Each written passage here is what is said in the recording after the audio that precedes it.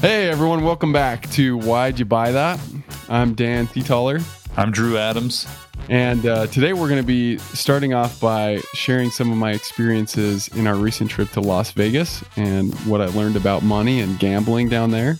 And then I tell you about my attempt to get some doors hung in my house. It's a more involved process than you might think. A valiant effort, I would say. Thanks so much for joining us. Stick around.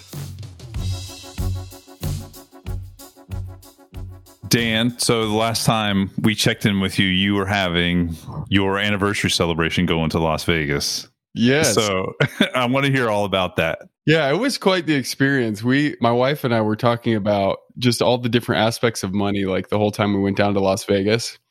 And there's a lot of different experiences you have when you go on a trip, but in particular Las Vegas, right? It's just like really glamorous, and there's people gambling and wasting money and rich people, and it's just the whole scene. But one of my kind of precursor thoughts was, whenever you get out and try something new, there's always like an increased risk that you're going to waste money or do something dumb or spend money on something that just didn't have the value that you hoped it would, right?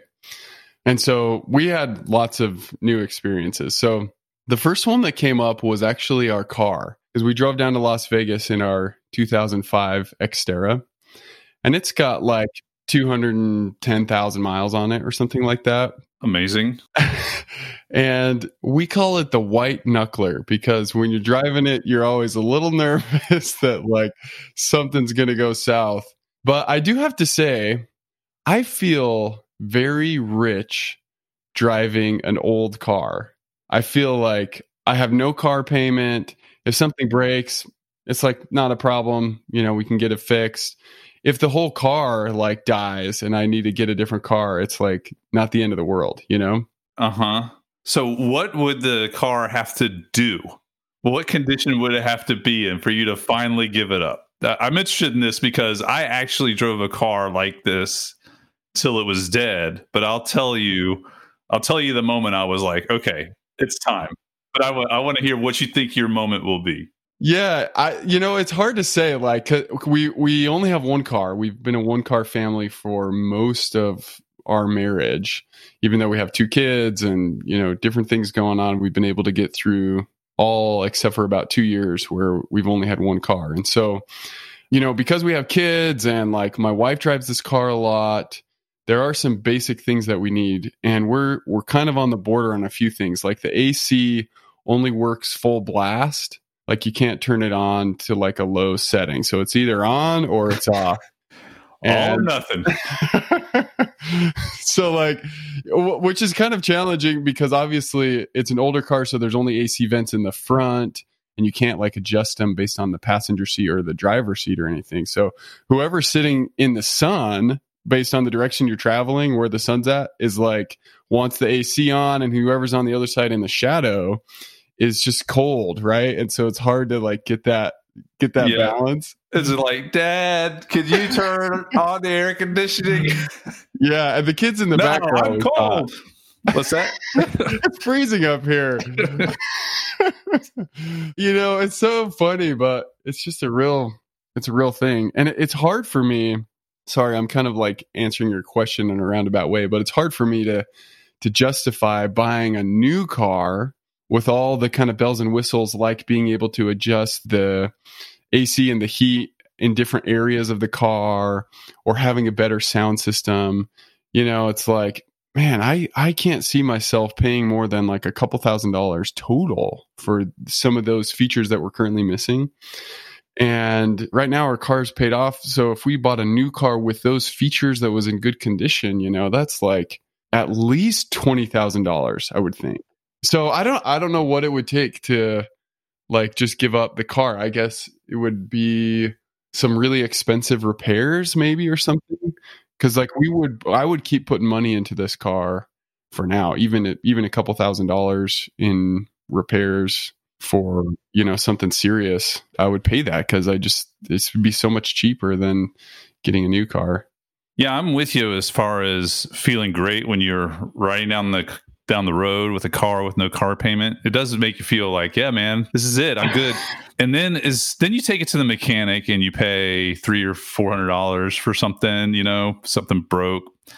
I don't know, alternator. I don't know where that came from, but that broke and you got to get a new this and a new that. And it starts to add up. It starts to you're like, okay, this is kind of equaling a $250 car payment or something.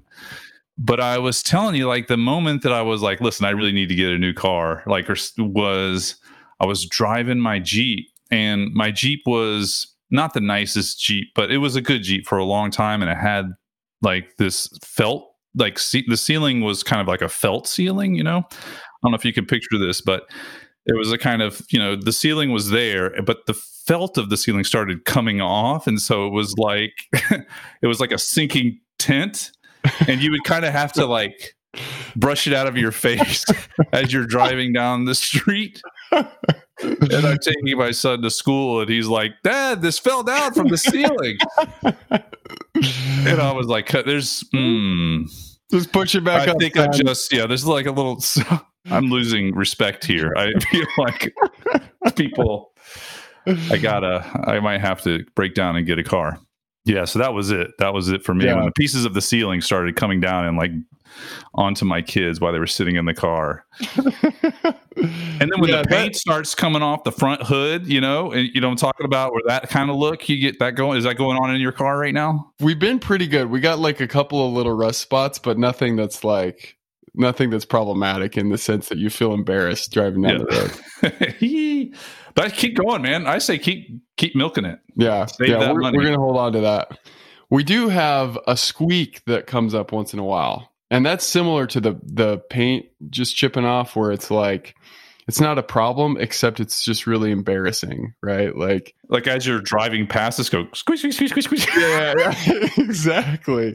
You're at the stoplight and people are looking at you. You're hiding your face. I don't know where that sound is coming from. Is that you? Is that me? I don't know. I think that's you, buddy. That's not me. Okay, continue with the Las Vegas story. So we drove down to Las Vegas. It's 6 hours. It's super hot car ride. And then once we got there, we pull up. We stayed at Caesar's Palace. So it's on the strip.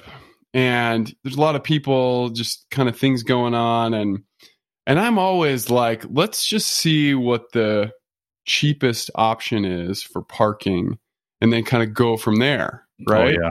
Mm-hmm. So they got the valet option. And it's back to my original thought, where whenever you're not really used to doing something, there's just some uncertainty, you don't know the etiquette and the protocol and exactly how much it costs and how you're charged and the whole formality of it. So I drove to the self-parking, which seriously was a mile away. It was forever away, trying to figure out where we're going. And then I couldn't even really tell, are we parked in the right lot? Is this a paid lot, even though it's self-parking, that whole situation? And then my wife was like, we just need to go back and do this valet parking because I don't want to carry our bags clear over there, especially when we first get there. So I was just trying to kind of go with some of those things on the trip, right? It was like a celebration. So it's optional valet parking in the quotes, but it's really not so optional. When you actually have to travel with your bags from a mile away. Yeah, exactly. So we pull up to the valet people, and everything that we did there that we didn't know about, we were asking people about. Everyone was very kind and helpful. I felt like people that were working there in Las Vegas at the restaurants and the valet and just all the people we talked to, they liked to be there. They were really helpful and friendly. And so the guy that we talked to, we said, hey, we never done this before. What's the deal? How do we pay for this? How do we get our car? And he kind of broke the whole thing down. It was $20 for 2 hours of valet parking, where you can come and go as you please for 2 hours. And then it was $30 for 24 hours. So I went with the 24-hour option. I didn't select it. It's just kind of what we did, because we didn't check out our car out of the valet before the 2-hour time limit. But that works pretty good. I did kind of figure out the tipping thing. That was a separate thing. as part of the valet, right? The tips are in addition to the payment. So generally you give whoever picks up your car for you a couple of dollars. And I had a few hit and miss experiences. I should have brought cash. This is one of the things that I now know because I've been there, but I should have brought like some petty cash to tip, and just $1 bills, like tip like $2 or $3 when they get your car.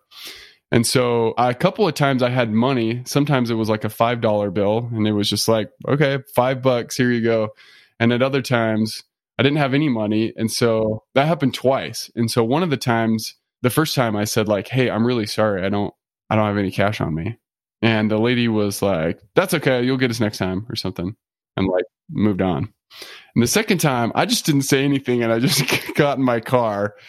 And that was actually a much better experience. It was just like, all right, he just moved on. I moved on and it was good. So it was better not to say anything. It was better. Yeah. Like as soon as I started motioning that I was getting in my car, he moved on and that was like the end of it, you know? I've seen people in Las Vegas also tip with chips. So if you buy chips for the table and then you're walking out and you're going somewhere, you can just give it the chip and they can go cash that in. Yeah, that is interesting.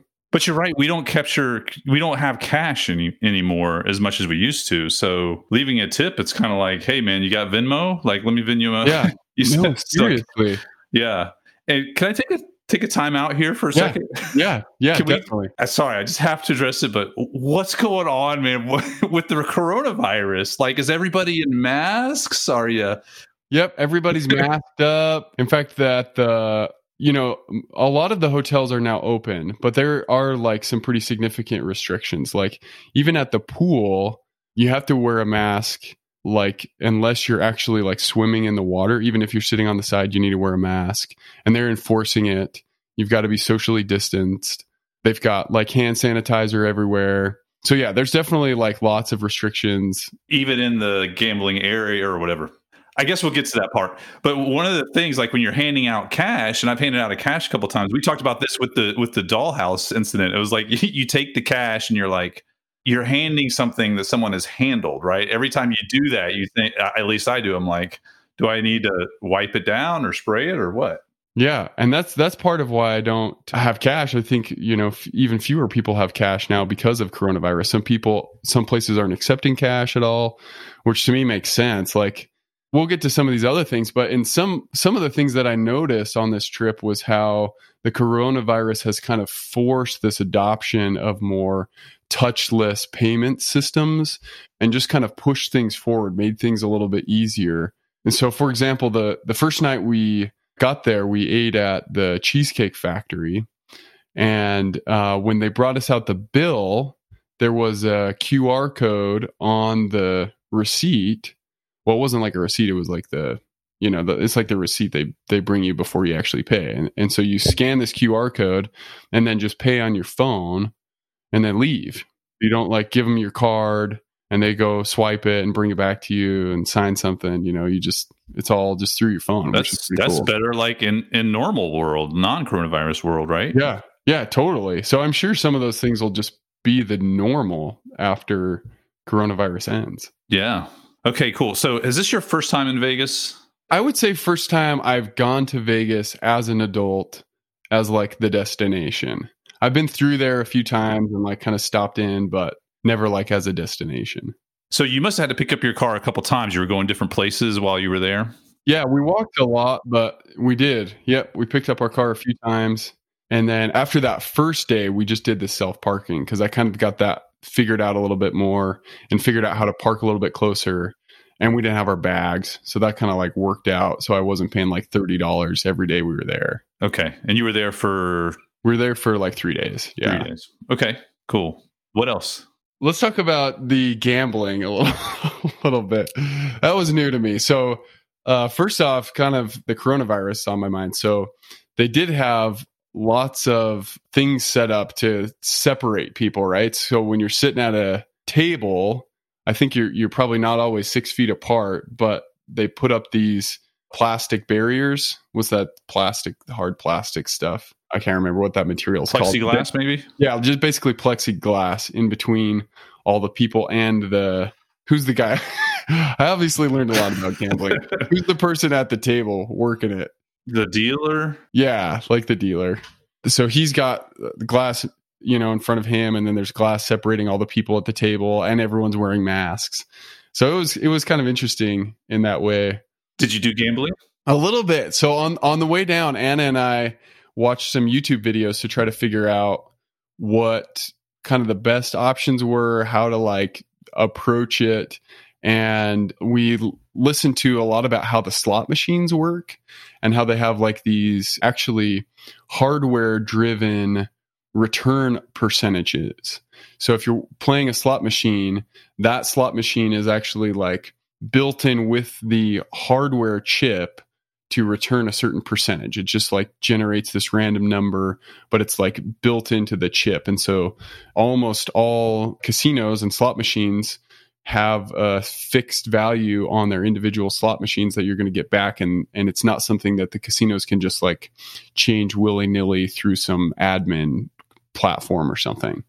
So the higher the amount of the, what's it called? The higher the payout? Well, the higher the amount for the spin, right? So if it's like a penny slot or like $1, $5, $25, the higher the amount, the higher the percentage payout. So on the low end, if you're paying penny slots, that can be down like mid 80s, like 83 to 87%.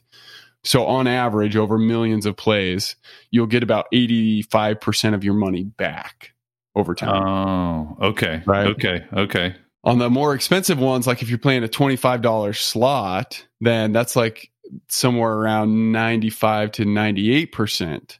So that's like a much higher likelihood that you're going to get money back, right? All right, I got a question.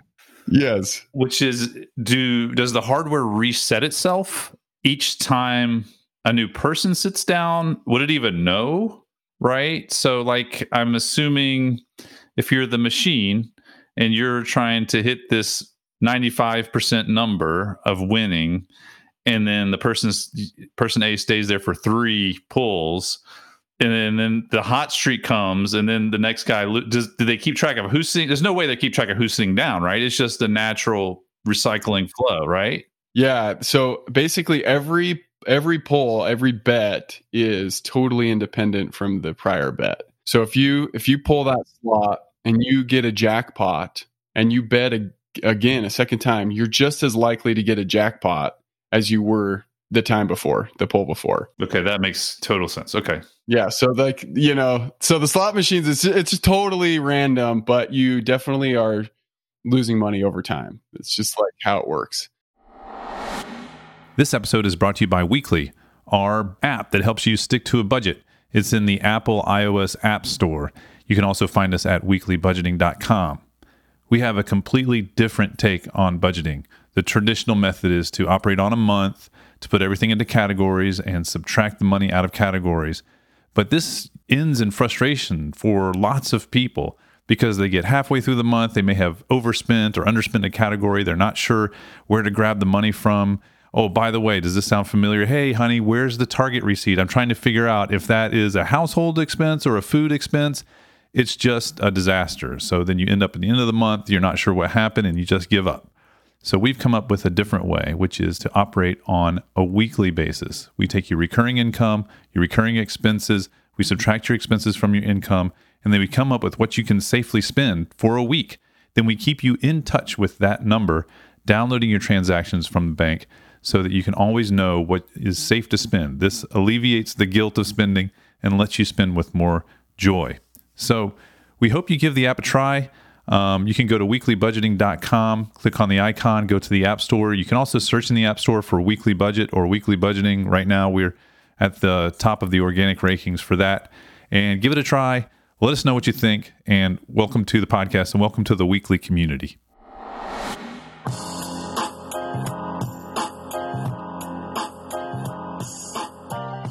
So it was interesting. So I wanted to like get into gambling, but there was like lots to do there, but I wanted to spend some money on it. Eventually it was like our last day there and we had a $10 voucher for just like signing up for their rewards card. So we finally were like, okay, we got to do this. So we go over to some slot machines, scan the $10 voucher, and then just start pressing buttons. Like it's insane how complicated they can make these machines, right? Like it feels like there's really a lot going on and you've got a lot of options and a lot of things, but really at the end of the day, you're just like rolling the dice and over time you're just losing money, right? So, we're at this machine and it's like you can bet anywhere from 40 cents to $1 or something in these like 20-cent increments. So you can bet 40, 60, 80 cents or $1. And so Anna starts like pushing buttons. We're pulling the lever. We're losing money. It's like we got $10 and that number is just going down. And it's hard to know even if you won or you lost based on the output on the screen. It's just random things sliding all over the place. And I'm sure if people like do this seriously, they would be able to make sense of it. But for me, it's like the only way I know if I made money on a bet is if my credit amount goes up at the bottom. Like I couldn't tell like you won or you lost, nothing. It's just you get some numbers and then your money number changes.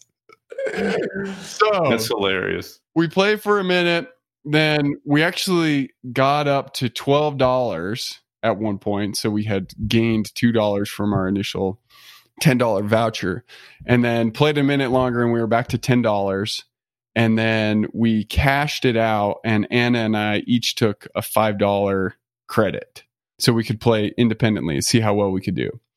So Anna played. It was so uneventful from here. Anna put in her money and just played and just lost it all very quickly. Like after like 7 or 8 spins of losing money, she had 35 cents left, and the minimum bet was 40 cents. So she couldn't even bet anymore on that machine. And at that point I said, I'm just going to go home a winner and take my $5 because I know if I bet it, it's just going to be gone. So we went over to the machine where you like, so anytime you leave a slot machine, they print out a voucher with whatever money you had, and it's got a barcode on it. So we go over to this machine where you actually get the cash, and we scan it. We scan mine, and then we scan hers. So we were owed $5.35. We got a $5 bill back and no change. So Vegas owed you 35 cents. Literally nothing. Yeah. And I think that machine might have been like broken or something, but at that point it was just like, well, we're just out that. So that was my experience. It was the thing that was the most alarming to me was how clear it is that you're sitting there just losing money. It's like, what could be addicting about this? I couldn't even, after playing it for $10, it's just like, I don't know. You're just losing. Yeah. So similar, like I've gone to Vegas a couple times and bet. The roulette wheel is always what gets me. I always feel like if I put it on black and the bottom third, I increase the chances that I'm going to, pay it. It's going to work, Yeah. Doesn't work. Doesn't matter. Nothing. If I do red and evens, I've got 50% a shot on each one, and it'll be good. And no, you always end up losing. It's because the 0 and the double 0. But anyway, I'm curious on that. So my understanding of roulette was that it's just kind of like black or red. But I saw people playing it. There's the roulette kind of spinner thing with the ball, but then there's the table where people put their chips, right? Where they're like betting stuff.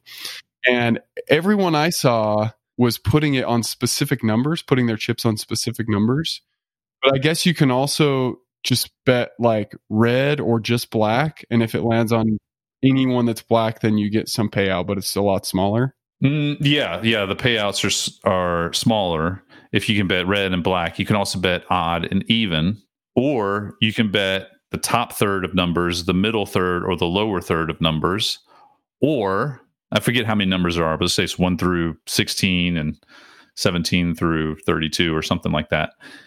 Or you can bet the columns, like you got column A, column B, column C, right? You can do all that, or you can bet individual numbers. And of course, if you bet the individual numbers and it hits, that's the biggest payout, right?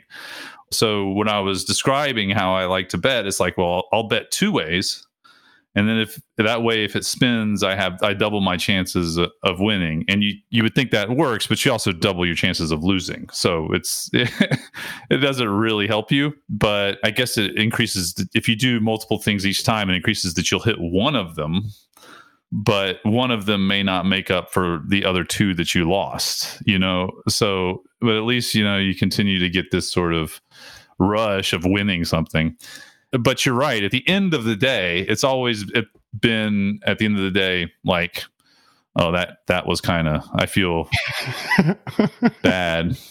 Although it's like, I just got had. But one time I did have a fun, good experience, and don't know if our listeners will think less of me because of this, but I did go to a poker table one time.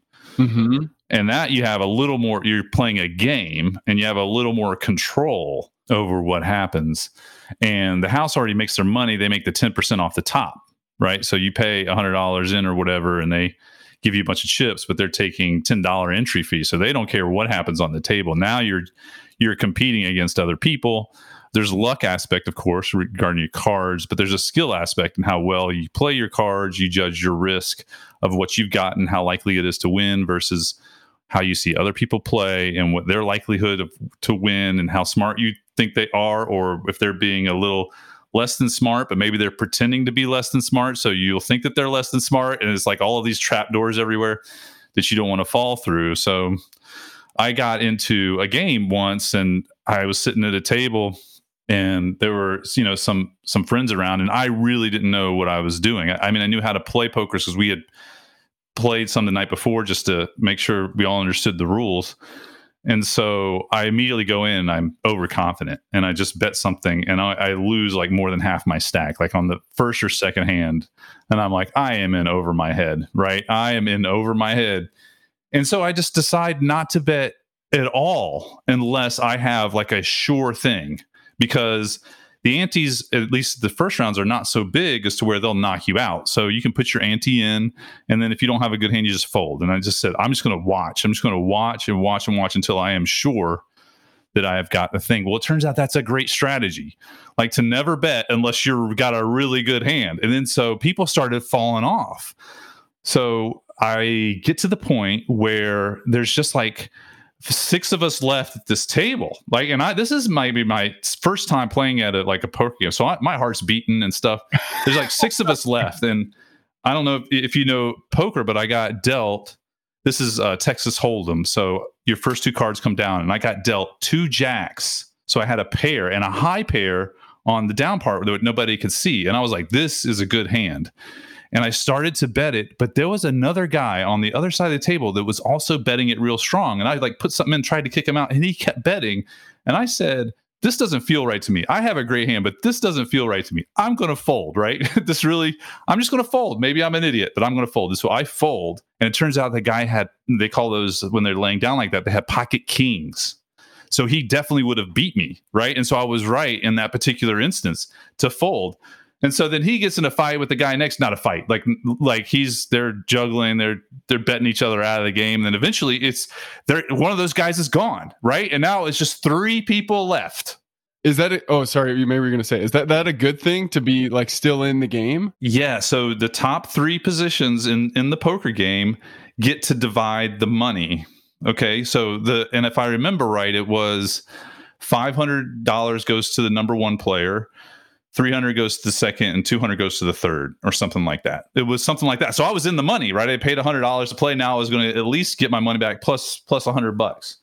And I was in first place. Like I had the most chips on the table. So I was like, this is great. This is great, right? This is great. And then, but the guy next to me, he had my number. I don't know how to tell, but there was like a couple hands where he would call my bluff, and I started bluffing in the first place, which is a bad idea. And he got me out, and I could tell that he was on to me. He could see whatever I was doing, there was a weakness in it. So the third guy that was in third place, he says, hey guys, why don't we just call it now? We all go in and we divvy up the only 1/3, 1/3, 1/3, so we don't have to sit here all night, banging each other's heads, and we just wasted 3 hours of our day trying to knock each other out, right? but I'm in first place. I'm still in first place, but I see this guy next to me who's like got my number. And so I say to him, like, well, I'm in first place, so I've got the most to lose. Like, I don't want to half everything with everybody. So he was like, all right, well, what if this is, what if this is we're negotiating now? It's like, what if you get 450 and we take the extra 100? And I was like, fine. And that sounds good. So we quit the game and we all went about, but that was the one good experience I had where I felt like I didn't lose something in Vegas. So I actually came out to the positive on that one. That is pretty impressive, especially on your first round of poker. I know. Well, here's the thing is that I was like, man, maybe I'm good at this. So next time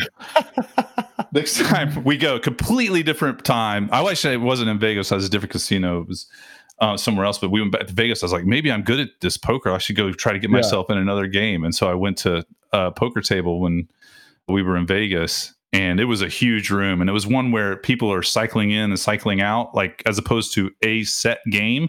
This is like you could join them on the fly and start betting and stuff like that. So it's a little more difficult to see who you're playing with, when that happens. And yada, yada. Suffice it to say, I got my lunch taken from me pretty quickly. So this is definitely some, so maybe the gambling gods got theirs after all. You know what I'm saying? But I think it's good to have those experiences once in a while where you just totally get taken and you're like, as an adult, and you're like, what happened? That's good. You think that's good? Yeah, I think so. I think it keeps you a little bit humble. A little bit humble. I can't just like hop in and like dominate always. Gotta take my lickings as well. So how was the pool in Vegas? Was it fun? The pool was fun. So I think I may have mentioned this last time, but Anna bought some magazines like Startup and Entrepreneur and Harvard Business Review, like a few different magazines that we read through at the pool. And that was just like really fun to have some conversation topics, because when it's just us, like we're together all the time and sometimes like you need some outside influence to spur the conversation. So that was pretty fun. It was kind of low key at the pool and it was so restricted. One of the days we couldn't even get in because they're limiting the capacity so people can stay distant, right? And when we looked at this place online, there's like all these pools, right? There's like this big pool in the middle that's circular, and then there's these side pools, and it just like looks like this really cool thing. But then once you get in there, you find out that only like the main center pool is available to anybody. Like all the side pools, you have to like pay $300 for a tent or a day bed or something to like go use those pools. So that was another kind of disappointing. I'll bet. I was reading the news sometimes on my iPhone, and I saw a news feed on it, and it was like Las Vegas might be the next spreader center, for the coronavirus. Mm-hmm. I get all this negative coronavirus news. Yeah. I'm like, oh my God, Dan, is he? Dan's going there. My partner. What's that? It's PSA, people, don't try this at home. Dan's a professional. Very good. No, but it sounds like everything was safe for you. You feel everybody's good? Yeah, I think so. I mean, it's hard to know. Like, I do feel like, I don't know if it's because I'm younger or what. I have kind of this different perspective that it's just hard to know what's really going on. We're taking all these precautions to make sure that, people are as safe as possible, wearing masks, social distancing. But, like, is that going to solve it? Or is like being in the same room as 100 other people when you're walking through the lobby, even if everyone's kind of keeping their space and wearing masks, like, are you still going to get it? If you're outside walking down the street, is that a different scenario? And so you kind of got to weigh all the different things you can do to keep yourself safe against just like what you're going to do in your life and where you're going to go, Yeah, totally. So can I tell you a little bit about my purchases for the week? Yeah, I want to hear. So what I bought was some doors. And why I bought it is we have these wooden doors. I mean, most doors are wood, but these doors look like they're made of wood, which sounds nice, but they're more like wood paneling doors. They're old. They were here from the house when they were in their 60s. They've got no decoration on them. They look like wood paneling. They kind of need to change. And we also haven't really been treating them with a lot of respect. I mean, they've had stickers on them from the kids and stuff like that. And that's cool. But they're looking kind of beat up at this point. And, you know, the doorknobs are like old, and a lot of them don't even lock anymore. They're just like in a permanent state of unlock. You know what I mean? And like the fixtures and the hinges are gold and kind of fading gold. Right. And so it just looks like very dated. I'm like, I'm going to get some doors and it'll really like spruce the place up. It'll feel like a new hallway. It'll feel like a new house. I mean, and so that was the thing. I was going to go do that. And it's like, well, doors are easy, right? They're easy because they're on hinges. You just unscrew the hinge from the wall, and then you put go to this hardware store. I mean, go to Lowe's and you get a door and you put it up, and you screw it in. It's easy, right? Mm-hmm. So you weren't doing anything with the framing or anything? Not the framing, just the door. The frame stays the same. The frame is white. So I don't know, you know, the door is brown. So like not anyway, but so I didn't need to buy a frame. So I go in to buy the doors, and I'm getting the doors, and the doors have holes where you can buy the lock part of them, the handlebar and all that. So you can easily attach those. But once I get it home, I'm starting to like, well, I have to put the hinge in it. And where do you put the hinge? And they don't have the little grooves that you put the hinge in the door. So you screw the hinge like to the outside of the door. It's not what you're supposed to do, but that's what you end up doing. So you actually have to make that little hole. I don't know. I won't call it a hole. I'll call it a divot. It's a rectangle with rounded corners, right? It's what it sort of sits in to make everything flush. And I'm just shocked that they don't have these pre-done, because they have the hole for the handle, but they don't have the little thing. So then what we do is we go to YouTube to look everything up, right? So we go into YouTube. It's like, how do you make the little piece? I'm not a wood guy. I mean, there may be some people listening that are like, duh, come on, guy. But it's like, I don't know how to make that little divot. How would you make that divot, Dan? How would you do it? Yeah, I don't even know. Yeah, so I didn't either. So I look it up. And so the number one results on YouTube are you take a wood chisel and you chisel the shape around, and then you sort of chisel it. You chisel it out by hitting the chisel, and you sort of scrape up the wood so that it's in. I can see from the expression of your face is exact. You scrape it up, you hack it, you hit it down, and then you scrape it up into the right shape of the thing, and you're supposed to screw it in. You're like doing this by hand? And you're supposed to do it by hand, right? That's what, according to YouTube, right? And so I'm like, well, is this the way it works? The top 3 results on YouTube all tell me to do this way of doing it, right? I'm like, okay, right? YouTube must know. I don't even own a chisel. So I go to my neighbor's house. He gives me a chisel. I come back. I set the thing up. Oh my gosh. Yeah. I'm just trying to replace a door. And so I hit the thing and go around on the edges, and then I start hitting it so it's like tries to come up and get the wood out of the door, you know, so it's sort of supposed to come up like this. And it looks like a complete hack job. What would you expect? I mean, I'm taking a wood chisel and I'm like hacking at this thing. Oh my God.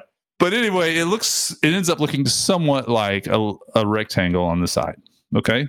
So I'm changing the one door that's like, is the most like hidden in the house. It's like in the corner. And so I end up like putting it on there. But here's the thing about doors is you put it on there, and like quarters of inches matter, like eighths of inches matter. Like if you don't have that right, and it'll just stick. And you try to shut it, and then it sticks. It's like, and then you're like, oh Jesus. And so after I screw it all up there, it won't shut. So now I'm taking off the hinge again, and I'm going up there with the wood chisel, trying to, like, there's one section that's like slightly didn't get deep enough or something, and I'm chiseling out the section, and I'm putting in the hinge again. It's like a disaster, right?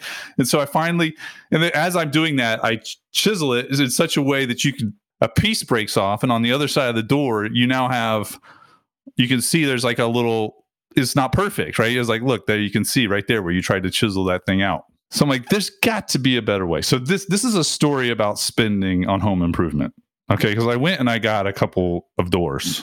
But then like, now I have to make the little divot. There's got to be a more professional way. And then so I start Googling, and it turns out there's a thing called a router that you get, and it's a machine, and then you put a template on top of the side of the door, and you put the router in there, which has a round handle that you put a grip, and you go around this template, and it makes the shape for you. And it's this little blade that spins around and around really fast. And so I'm like, oh, that's what people are doing. That's how you do it. It makes a nice shape. So let me go back to Lowe's. So I go back to Lowe's, and now I wanted to buy a door and a hinge and a lock, but now I'm buying a door, a hinge, and a lock, a router, and a hinge template or whatever. It turns out Home Depot doesn't even carry these hinge templates. Got to go to Lowe's to get the hinge template. So now I'm getting deep. Like, this is like... Yes. Like, if you're like ever like in a coding situation and you're looking for like a database driver that only 5 people in the world like are using, I'm like, why is this not more common when all of these doors don't have this on it? You know what I mean? They all don't have them. And so eventually I bring it back and I learn how to do the router, but I get it all together and I put up the door. But one of the router things that I make is slightly too deep. And so now I'm doing the hinge and the thing is stuck again. And so now I got to go to the side of the door where the thing is stuck. And now I'm sanding it with my hand, trying to just sand it down enough so you can shut the door. Doors are complicated, Dan. That is some dedication. Seriously. I would have given up at the chisel. YouTube. I would have said, you know what, this is not for me. I don't mind the wood doors that much.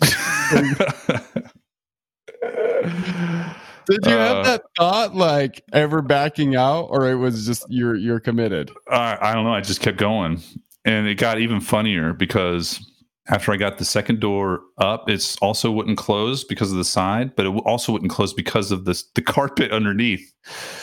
So the carpet was too long, and it had to be another 1/4 inch had to be cut off the bottom of the door. It was a mess. Coda is on it. I'm on my hands and knees, like with some scissors, like cutting the carpet so that it's like just. Did you really? I did have to do that. Yeah. And how did it look? Okay. Yeah, it looks fine because the carpet was really long carpet, so it was just right near the edge of the door. It needed to be trimmed a little bit, so it looks fine. Okay, Nobody needs to worry. It doesn't look all hacked up or anything. But yeah, man. You didn't have to cut out like the whole angle of the door, like all the way open. You had to cut all that carpet. Well, I did have to cut it so it looked even, but it doesn't look like bare.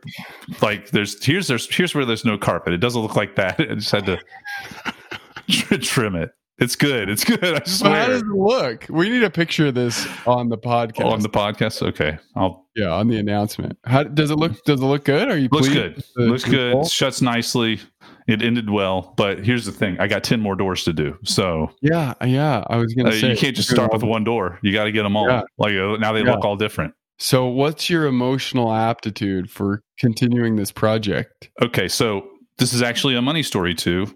I mean, I could continue to do it. I feel like I know a little bit more, but the problem is some of these doors are not standard size. They're 1/8 of an inch matter, 1/4 of an inch matter. So now I'm thinking about going and getting. See, I'm such not a woodworker. I don't even know the name for it, but it's basically a table that you can sit your wood on. You can slide it across and make a nice even cut so that everything is nice and smooth and even. But that's a commitment. You need space for that, and that's like a big machine, right? Like I think it might even be called a table saw. Yeah, that's just what it is. That's what a table saw. Fixed saw on a table, and you can go. That's an investment. Yeah, it's an investment. And so we could get someone to do it maybe and come in and do it, but there's coronavirus concerns, right? I mean, do you invite people in your house now? I'm not sure what people do. Yeah, no, that is an interesting thing, especially for a project like that. Like you'd need to be in there for some hours to hang all the doors. Yeah. That is crazy that they don't have the hinge things pre-cut out. That's insane.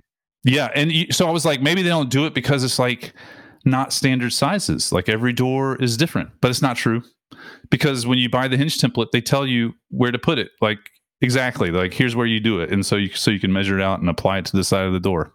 So that's not it. So that's a business idea for somebody. Make doors with the preset hinge templates. They'll fly off the shelves. That's insane. Well, props to you for sticking with that project. I have a tremendous amount of respect. That's good.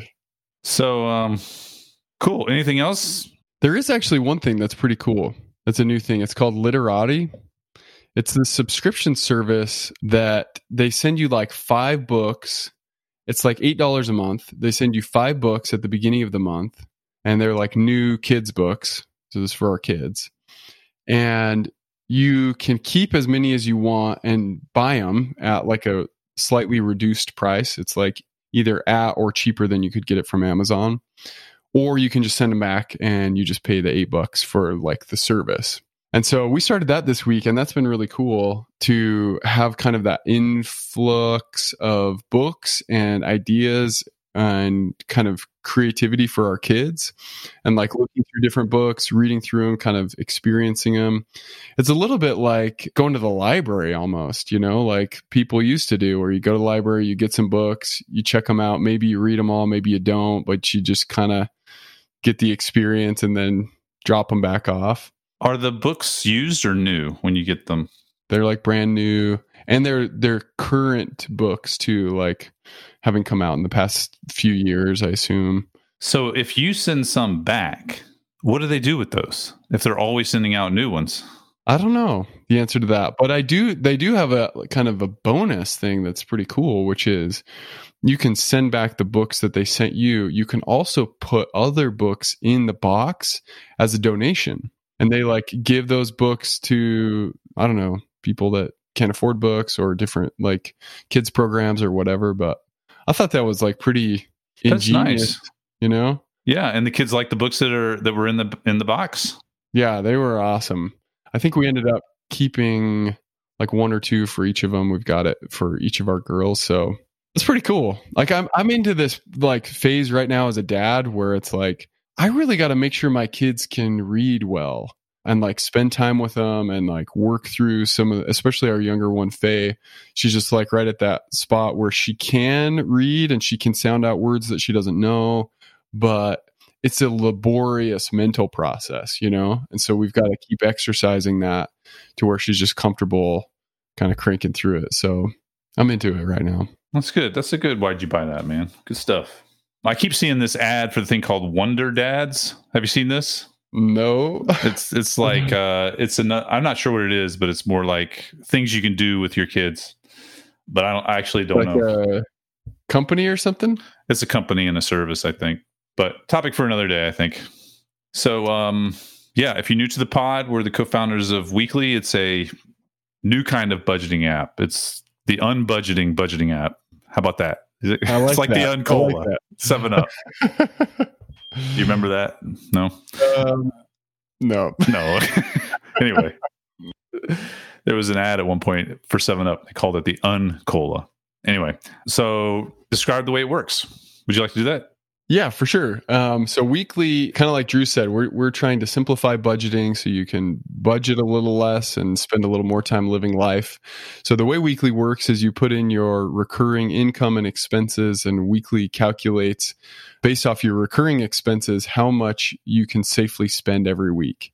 And then you can link it up to your bank account, get your transactions pulled in automatically, and then Weekly will prompt you to review those transactions when they come in, and anything that's not your recurring expenses will come out of that weekly safe to spend amount, and you can track with just one number how much you have to spend each week.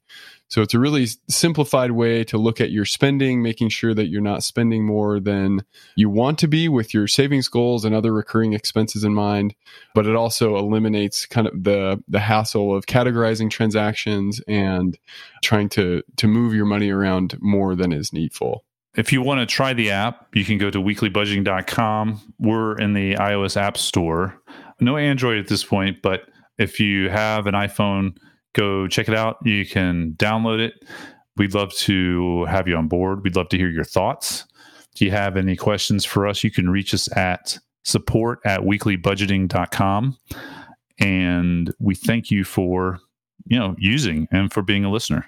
Also, if you want to try our Facebook group, you can go to facebook.com/weeklybudgeting, ask to join our group, and we can continue the conversations about budgeting. You can tell us what kind of features you might like on the app, or we can just have budgeting discussions about spending there. So we look forward to hearing from you.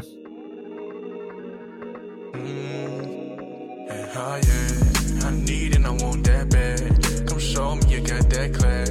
She's smart and she got my back. Lord knows I need me a girl like that. Everything I want for real. Spending since I've had that. And she's my type of girl, and everybody